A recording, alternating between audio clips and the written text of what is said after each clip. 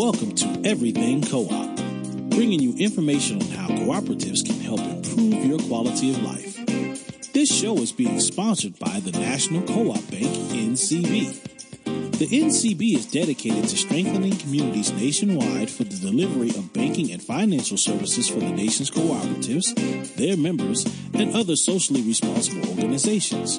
For more information on the power of community ownership, visit ncb.coop. That's ncb.coop. Now stay tuned for your host, Vernon Oakes. Good morning, everybody. This is Vernon Oakes.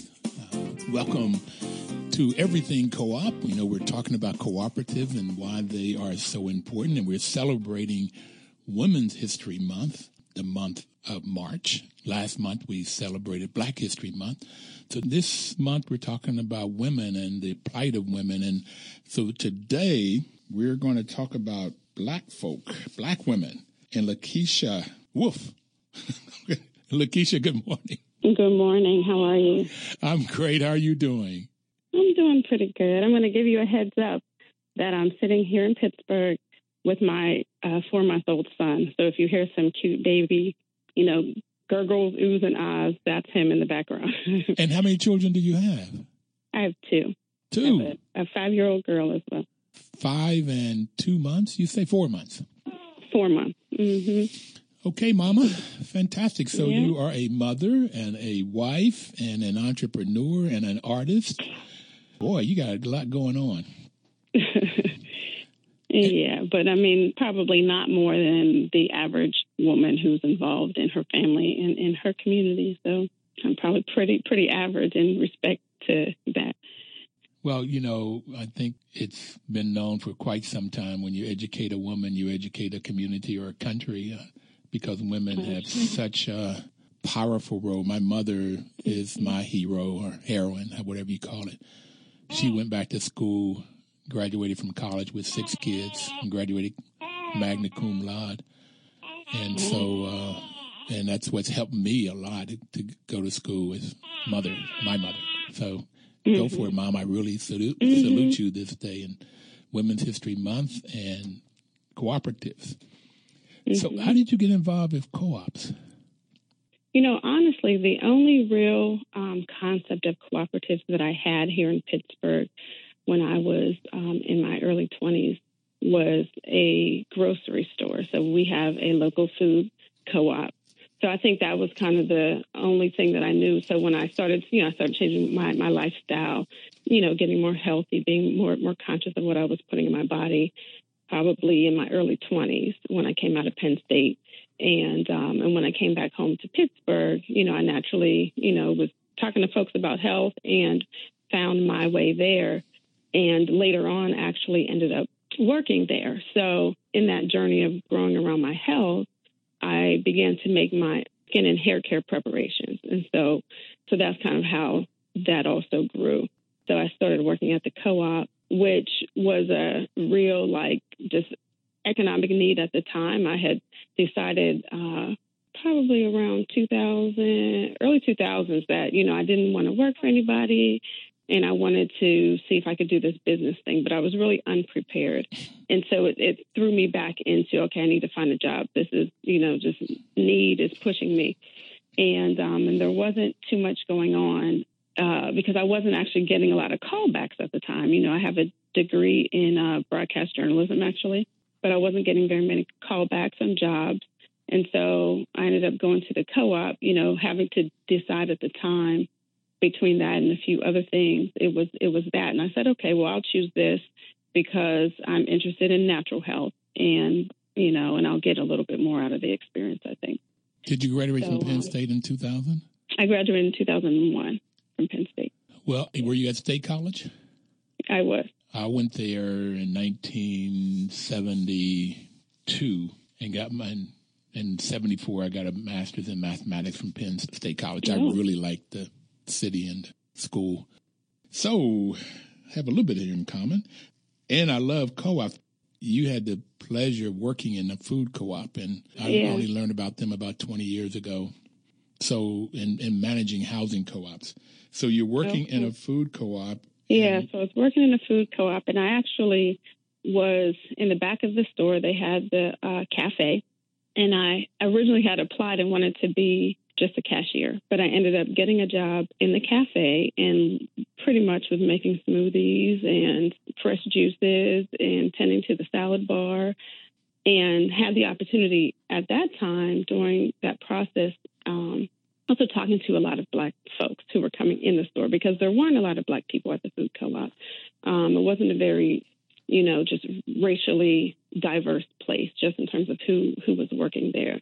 But, you have a lot of folks who are interested in their health, and so that was one of the healthier places to shop. And so you had a lot of people coming in, and, out of Penn State in my early 20s, I was really involved in a lot of grassroots activism work.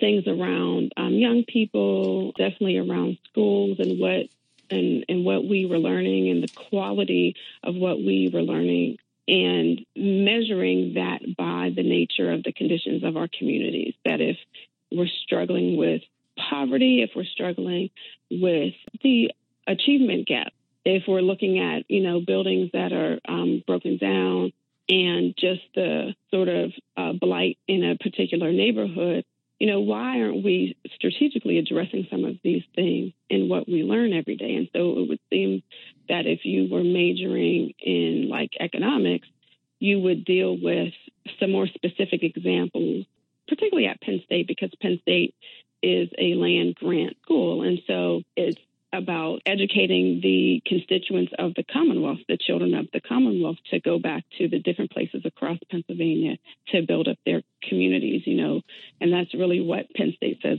that it does. And so we started to challenge that, and specifically for Black people, because we were recognizing that we were falling at the bottom of the ladder in multiple, areas that would measure quality of life. And so I was doing a lot of work around that, helping people to become aware of the issues, doing a lot of leadership development with young people in high schools and on college campuses. And so I had that going on at the same time that I was working at the co-op. So folks would come in, and I'd end up having, really awesome conversations with people about, their lives, but the different neighborhoods in Pittsburgh, the Black community in Pittsburgh. And so I really got impassioned over time as I was kind of moving around in the co-op to becoming a front end manager of the store. Before you move on, though, you said something I want to go back and address. You said that you wanted to own your own business, but you weren't qualified. So your degree... I didn't feel experienced, yeah. Your degree in communications did not give you what you needed to start your own business in 2000, 2001. Yeah, there was definitely no sort of entrepreneurial aspect. Everything, at least when I was in school, focused on broadcasting and focused on writing and telling people stories. I got really jaded in that process because I felt like, one, mainstream news, which kind of was the path that I was going on, but specifically to work in Pittsburgh, to work at a local news station here, I just didn't feel like the major in the way that we learn and the structure of the curriculum in the classroom, that there wasn't much emphasis on really telling people stories or linking other sort of majors of interest to communication so that you could better tell people stories. So having some context when you are writing stories and covering news, and I say news in quotations, and so I felt like through that process, there was a disservice being done to people of color, Black people specifically, people of lower incomes, because we would report on crime or we would report these really sad instances and moments that made headlines, but we would never really talk about the underlying causes, the systematic pieces that are in place that work together to kind of keep people in these categories of the haves and the have-nots. Yeah, so when I was in the co-op, I got really impassioned about this model because once I worked my way up in the ranks of working at the co-op, I had the opportunity to traveled to a lot of different cooperative business conferences and looking at different ways in which the co-op business model was being utilized.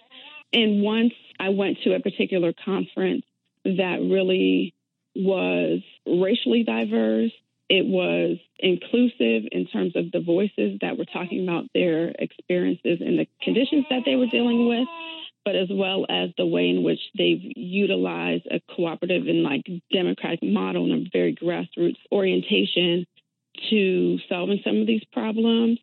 Then I knew, oh my gosh, like this is this is something here. So I got really excited that when I started talking to people in my local community, I started talking to them about co-ops and about the cooperative business model. And so I was really looking for a way to use it. And then in 2008, when I made the decision actually to leave the East End Food Co-op that I was at, and at that time I felt more prepared to launch my personal business more professionally.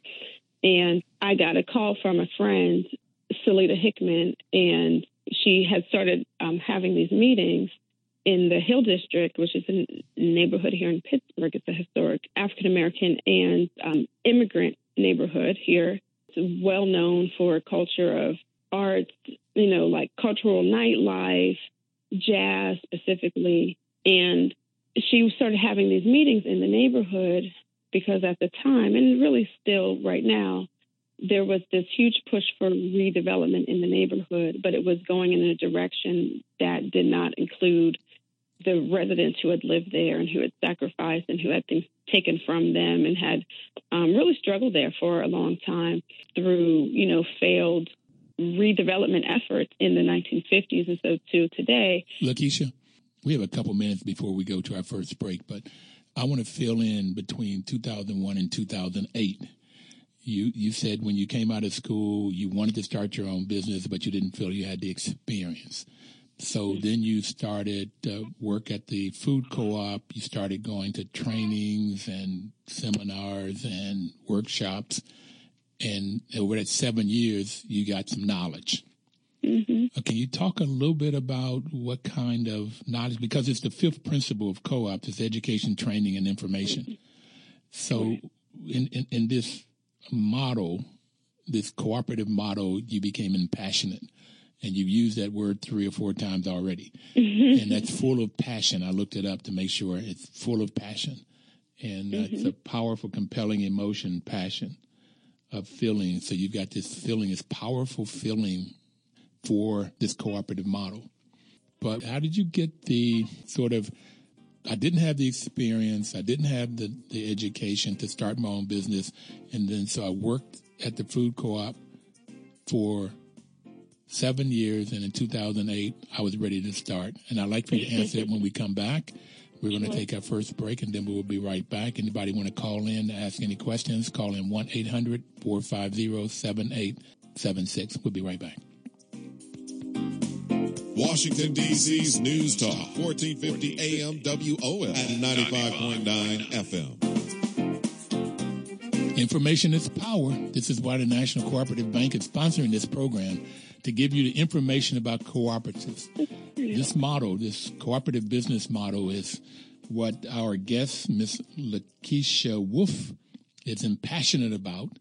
And we're going to talk about how she changed her feeling from not being able to start her own business in 2001 when she graduated from Penn State, and then started working into a food co-op in Pittsburgh. And by 2008, she felt ready. So what kind of training, what caused this attitudinal shift, Lakeisha?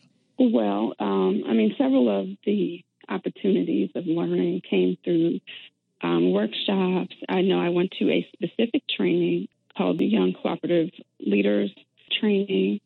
But really meeting people, hearing some stories. One of the people who I met several years ago, and to this day, we actually were just on a panel together the other day, is Dr. Jessica Gordon-Nemhard.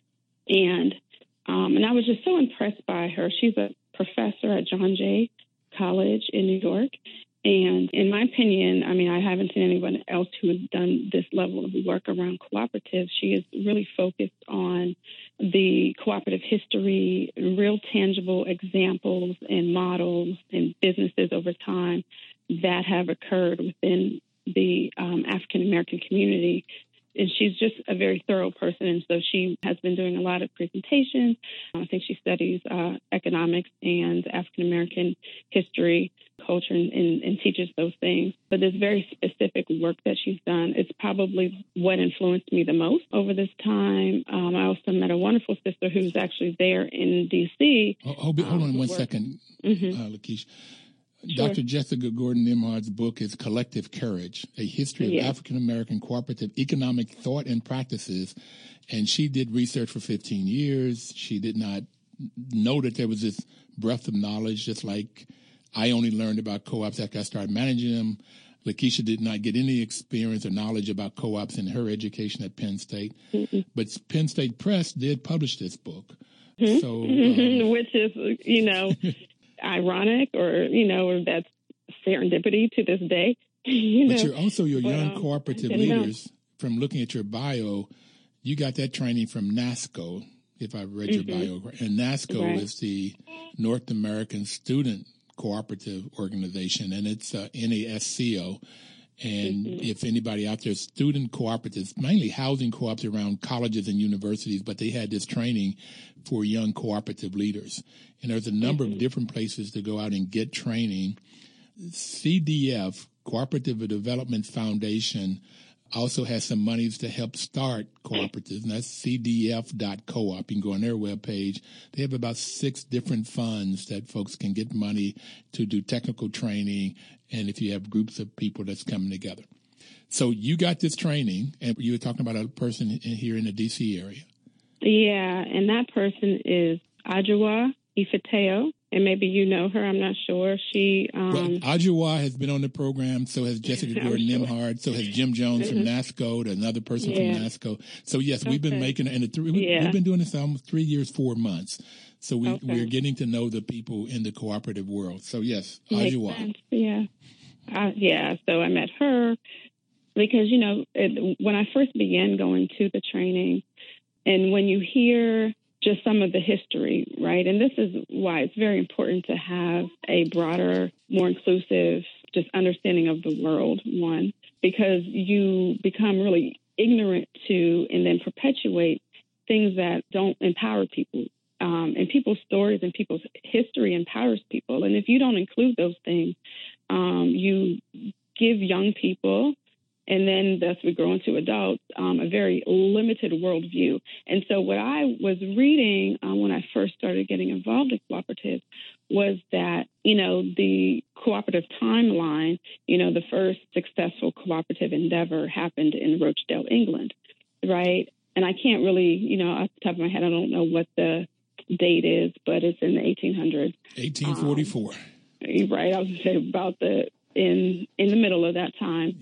And, and while those are good stories, it was hard to find yourself in that story if you're a person of color. And so when I began to, really use the rest of myself, because again, I, haven't been involved in, activism and, really raising the consciousness of myself and contributing to spaces that help do that for other students, and particularly African-American students. So I already had this trajectory to, look at things from a more African-centered perspective, meaning that if you're a person of African descent, you put yourself in the center of your own world in order to understand it, right? And it's what people of European descent do. But however, we haven't been in power in these spaces to control our own learning process. And so, so because of that, it's been difficult for Black people to become African-centered as descendants of African people. And so when I began to do that, and also meeting these wonderful women I just mentioned and hearing these stories and, really looking at the history, it was like, your mind is blown because you say, wow, like this is exactly what I've been looking for, is examples of ways that we've done this and have always been doing this work as Black people. And there's so many different ways in which this principle can be applied. And when I say this principle, I'm talking about the actual value of cooperation and working together and seeing the whole and its many parts. Let me try to add something here, Lakeisha. You said that the successful co-op was in 1844 in Rochdale. So What I have learned is that in 1844 in England, the people in Rochdale put together these principles. But that was not the first successful cooperative. They put together the principles, the values and principles. They started that process and writing it down and spreading it out, which is what the British were known for. But I was in a presentation in Puerto Rico, when Puerto Rico has a lot of co-ops, and the presenter said in the 1400s, the Incas in Peru had cooperatives. If you go back and look at Western Africa, when the Africans came over here in the slave ships, they brought this whole concept of working together. That's what formed the mutual aid societies here in the U.S. But this whole in Southern Africa, there's something called Ubuntu. Ubuntu is that I am because you are, and you are because I am, and we work together. I can't hurt you, or if I hurt you, I hurt myself. So this whole concept has been around a long time. Matter of fact, I think that's, from my sense, that's sort of at the center of humanness is working together, together for the good.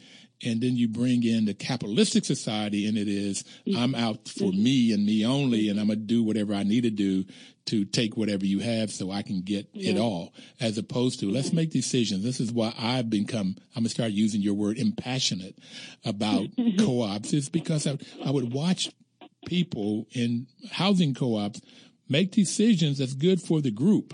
It may not be good for one particular family, and that person may be voting to go ahead and do what's best for the group. And that's one of the things that excited me. So this cooperative concept has a deep-rooted history, and I think we could probably find examples in the Bible of folks working together in groups, in community, to solve community problems for whatever is best for the group. I think that's the basis of the church. I think that's the basis of the Underground Railroad that we had here. When you start looking at what this cooperative is, it goes way back, long before 1844. Right. That's my teaching hat on for the day. What gets explicitly taught, are these examples, and we don't get to really integrate our values with then what we are conditioned to participate in. And so I think that that's really where the difference is that while we could, talk about all of the examples because they are there and we need to highlight them, we're not doing that. It's almost like, one of the struggles that I think people go through is that, I would see, and I would give this very explicit example that I've seen in my experience, and, seeing people be very powerful within a church setting. Yes. But then they go to work the next day at whatever corporation, and the corporation in the way in which it practices does not align with the values that we're practicing on Sunday, and that there becomes a split in the person. And I think that America has conditioned us to live with the split in the person, and it doesn't have to be that way. And some folks, find a way to blend it or for that not to be so big. But I think that that's one of the reasons why people have a lot of mental health issues and a lot of depression. Okay. You just gone. You take it to a whole nother level, but we've got to take our second break here. Sure. And we're going to come back and talk more about the hierarchy. And this is what happens in most of the U.S. It's a hierarchy society as opposed to some kind of lateral society where people are working together for the good of the group. And churches is one place that happens. But we'll be right back and talk. I want to get to your collective, but we'll come back and talk about that after the break. Washington, D.C.'s News Talk, 1450 AM WOS and 95.9 FM. Welcome back, everybody. We're having a great conversation with this young lady, a mother of two, who is an artist, an entrepreneur, a communicator, and out of Pittsburgh. So we were talking about this schism between, if you're in church, maybe even in your family, you work together and you sort of do things together and you can become powerful in that. And then you go maybe to your home and maybe to your workplace, and there's a hierarchy. There's also a hierarchy in church, but it's a whole nother conversation. But you get this is difficult, and I found the difference so much as I've gotten in this cooperative world and learning about how you strive for unanimity or major consensus, 75% of the people to 100% of the people agreeing on something and listening to each other, to where you get a hierarchy where the person in charge makes a statement and that's it. That's such a difference in how we operate.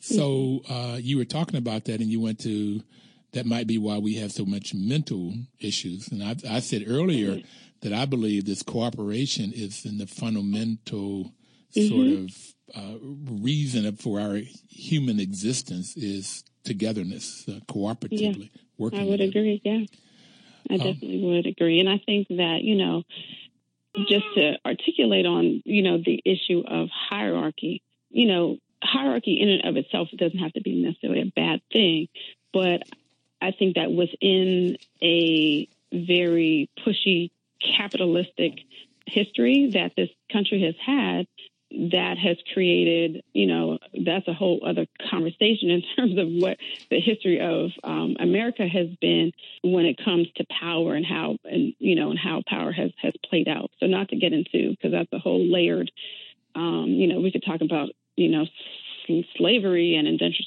servants, but that is how far back and how entrenched we are in capitalism. And so I think that people think about co-ops, they think about it as the total antithesis. And, there are some definite differences in the principles and the values and putting those into practice. But, you'll still find, a co-op in many respects is still a business, right? It still has legal requirements and, people who need to be in charge of certain kinds of things based upon their skills, so you still can have a manager because there are still day-to-day decisions that need to be made. But the things that matter the most in how the sort of operations and the context around that, can still be very much with the mindset of hearing people's voices and folks agreeing on what that looks like and how those principles play themselves out in how the co-op is ran, because there's so many different forms of cooperatives. And so, and I think that's what also excites me about the model is that the model is like an umbrella model. So there's so many different ways in which you can have hybrids of the model, but it's really about, putting these other values into action and making sure that at the end of the day, there are collective benefits for everybody involved. So let me just quickly, for everybody out there, the cooperative values are self-help, self-responsibility, democracy, equality, equity, and solidarity. And in the tradition of the founders of cooperatives, cooperative members believe in the ethical values of honesty, openness, social responsibility, and caring for others. And so just right there, I love co-ops. But then you get to the principles. The first one is volunteer and open membership. It doesn't make any difference about race or gender or political affiliation or religious. It just doesn't make any difference. And then democratic member control is normally one member, one vote. Member economic participation, normally it's some money to come, you pay some money to get in. That could be over time or different ways of structure. But also if you make money, if there's a profit, then you can get share in that profit and member economic. Then autonomy and independence, you have to be able to own it and control it. And the fifth one we've already talked about, education, training, and information is critical. And I've taught school for 12 years, and very important to me is education. Cooperation among cooperatives is the sixth, and concern for community is the seventh. So these are the principles and the values that you're talking about. But if you're using these values, the members can decide to have a hierarchy, okay? Mm-hmm. Or the members can say, we're going to have decisions where everybody has a voice. And there's pluses and minuses for both of those. But the members are the ones that make the decision of how the cooperative run, and that's what's critical, and then hold each other accountable for doing their job. So you started talking about the founder of Ujamaa Collective. Ujamaa. So Salida Hickman, you mentioned her name once earlier, and then so you made a call in 2008, or she called you in 2008. So what happened out of that conversation or those conversations? she essentially, in a nutshell, was looking to organize African-American women who were handmade artists for doing a marketplace in the Hill District. And what is handmade artists?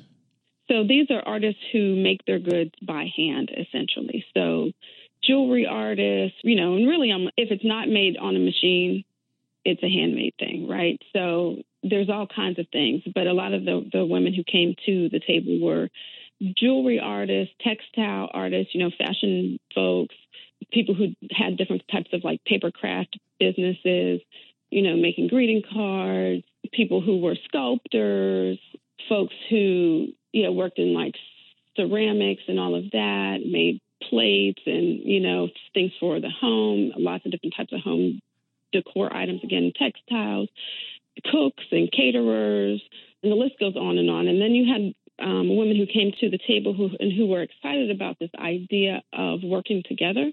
So it was about creating this marketplace, right? Because what was happening is that here in Pittsburgh, a lot of us were pretty much waiting for, I had left the East End Food Co-op and said, okay, I'm going to work on my business. And I didn't have anywhere for my business to go outside of my house unless I was waiting for other people to put on, vending shows and other events. And so that was a part of the sort of impetus that Salida had at the time. What was your business? What was your business? So I have a business called Enjoy Yourself, and I create gemstone-based jewelry. And then I have a line of natural skin and hair care products called EMOS, which stands for Earth Mother. And so I still do those things to this day. And how do you spell EMOS? It's actually E-M-A apostrophe S, EMOS. So you make jewelry and then skin care products, hair and skin care products. Mm-hmm. Yeah. And you were doing this out of your house. And so you had to make the products. You had to go purchase whatever you needed to make the products, the gemstones and whatever you use in your hair products. You had to create it, develop it, and then you had to sell it. And then I had to sell it. So you had to do everything. Right. Okay. And in that, right, we're waiting for other people to have the spaces to sell. At the time, I began to put together a website. I really struggled with that. I was, again, doing that on my own, didn't have very much money in the startup pot. And I got this phone call. And so Salida was organizing women around that. But also, again, she's somebody who's also an activist and works really around children and making sure that children get a start early. So she does early childhood development.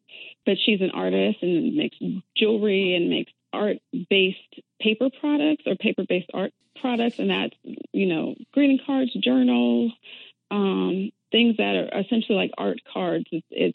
She's fascinating in that practice. But she also had been working in the Carnegie Library systems here in Pittsburgh.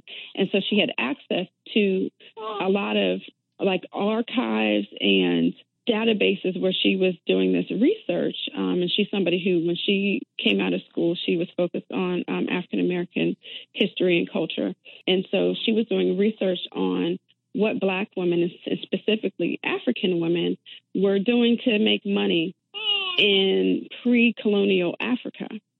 And, a lot of times when we look at our history and we look at Africa now or, past few decades, we think about a lot of the ways in which they may still be struggling, even though there's a lot of sort of mega cities in Africa today as well. But we don't look at, where Africa was before it was colonized. And there's awesome examples of business, of principles in action. So she was coming from that perspective. So she brought forward this concept called the Esusu. And the Esusu is a practice that still happens today in Nigeria and in some other places. And it was a practice of rotating money. So it's really like this collective bank. And today it would be called a rotating credit and savings association. But this is a practice that traveled through the transatlantic slave trade from West Africa to the Caribbean islands. And then in the last century, as Caribbeans came to America in a migrated pattern, you had this practice come to America. And so as we began to organize, she had this concept and wanted to practice it. Lots of the women who came to the table had some experience in this because their families or them themselves, these women, were from the Caribbean and had stories to say, I was in a susu before I came here, or my grandmother has always been a part of that, or this is how my parents were able to buy their first home, or this is how we paid tuition when my big brother went to college. So we had all of these stories. And so it just made sense for us. Hey, let's practice the Esusu as well as do this marketplace concept. Well, so we started practicing the Esusu, and my uncle told me, at least my cousin there said, the uncles in New York, they used to have rent parties. When anybody ever lost their job or got behind, and everybody would pitch in, have a party and come in so the person could raise money to pay rent. So there's all kinds of ways we can work together. And, we only have 11 or 12 more minutes. We got to take our last break. And I really want to get to the fourth principle of Kwanzaa, which is Ujamaa, and also a little bit more about the collective and what you all are doing. You talked about it and what the person that started it is doing, what you are doing, and how you are coming together, and how you all make decisions. And we'll be right back. We only have I could talk to you for another hour, but we don't have that long. So we'll make the best of our last 11 or 12 minutes after this next break. So, folks, please don't touch your dial. We'll be right back.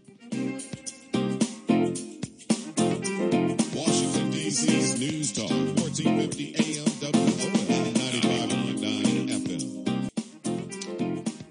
Lakeisha Wolf is our guest today, and this is Everything Co-op. We only have one more segment. And Lakeisha, I have a bunch of questions, so I'm going to try to go right to them, and hopefully you can give me a 30-second to a minute answer, and we'll try to move and get a lot of questions answered. So you all had a call. How did you all get started in 2008? How did you get this? How did women come together? Yeah, there were about 20 women, about 15 core women who had products that they were making consistently. And we began to vend collectively at different events, started to practice the Esusu. Money that we would make at our vending events, we would take 10% of that and put to the side into a collective pot. As we were kind of having workshops with ourselves, learning about the co-op business model, but also just learning about business in general, because each one of us, needed to really learn more about entrepreneurship. So we decided that we would, because we were struggling with what type of entity we should be. So we were this collective and we were unincorporated. And we actually decided that we would incorporate as a nonprofit because we had friends in the foundation community and people who were saying to us, what you guys are doing is really good. We could probably find a way to help you build capacity. And so that's kind of how we got started. So we had a capacity building grant that we were given between 2000 and about 2009 that helped us kind of test the concept of the marketplace to let folks know that we existed. And so what we did through the nonprofit was, access a lot of startup capital, and we started the marketplaces where we're able to buy a lot of the equipment that we needed, pop-up tents. And so this was an open air marketplace in the Hill District. And then we began to do what we called our entrepreneurship preparation training. And we would partner sometimes with some of the small business development centers here in Pittsburgh, connected to a lot of the schools.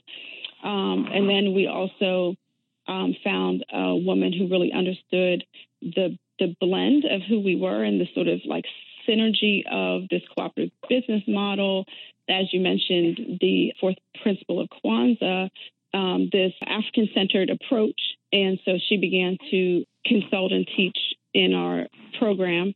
And, we began to really listen to our members about what they wanted to do, and a lot of them were, myself included, creating products that, were food products or needed something that came from the earth.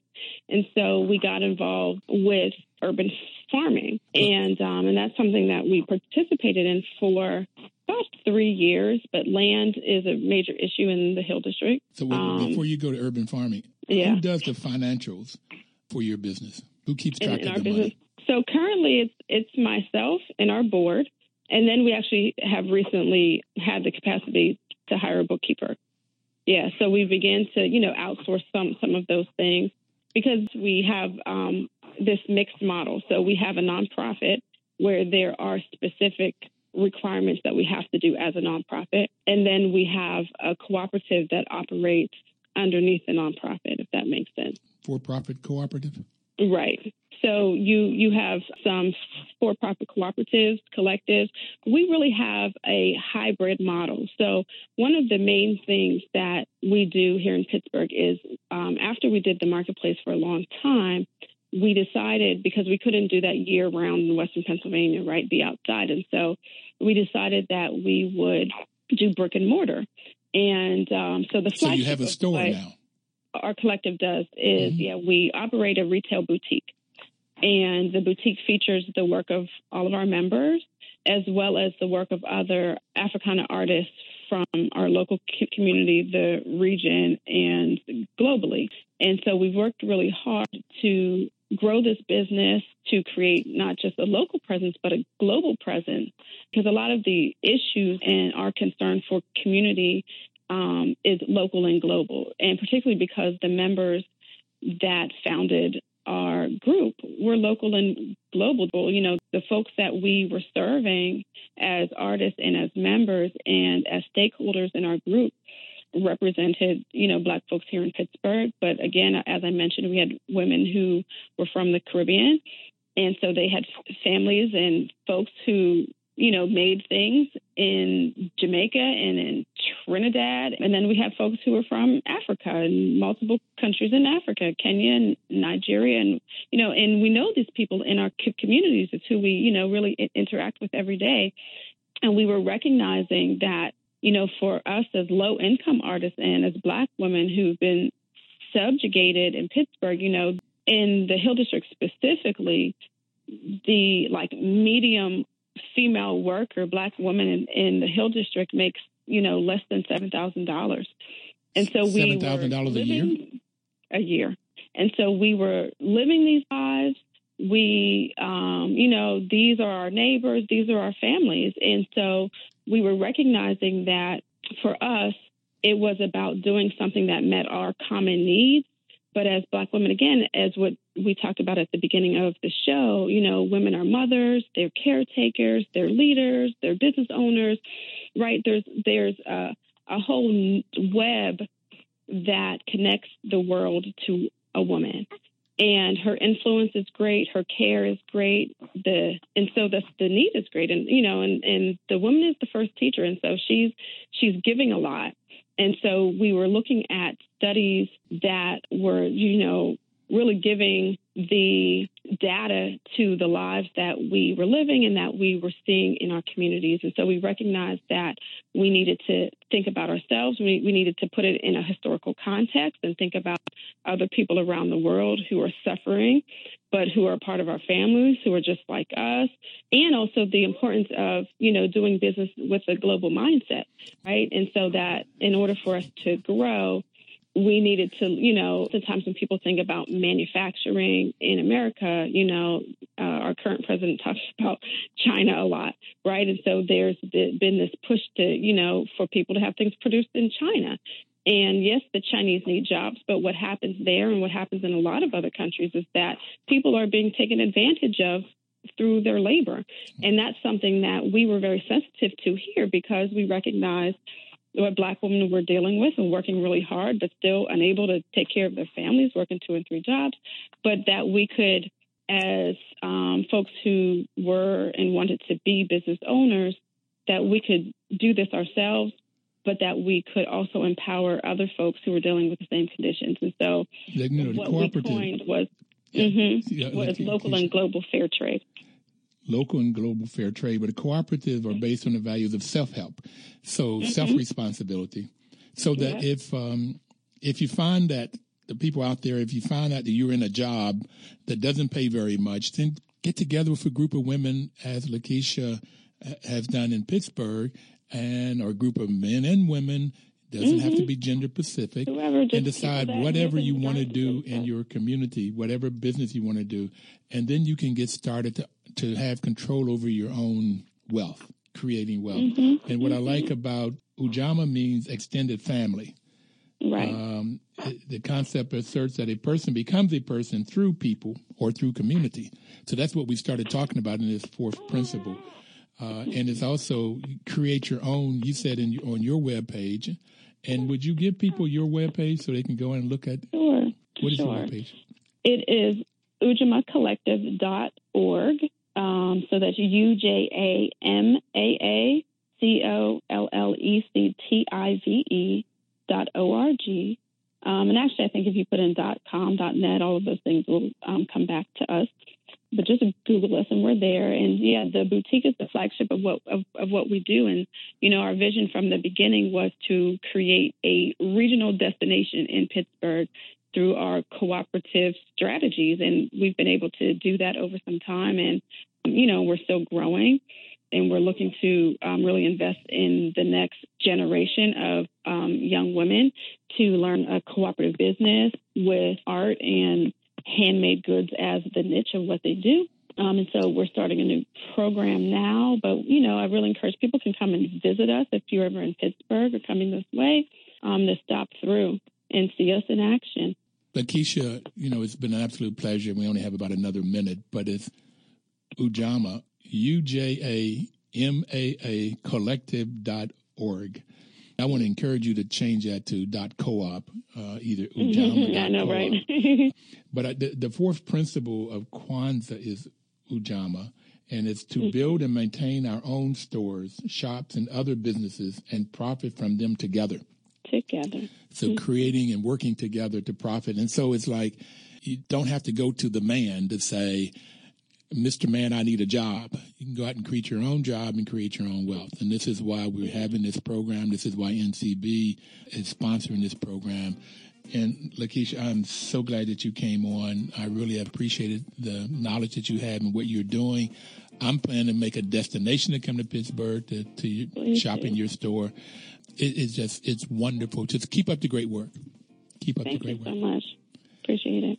So everybody out there, we will see you next week when we'll still be celebrating women's history.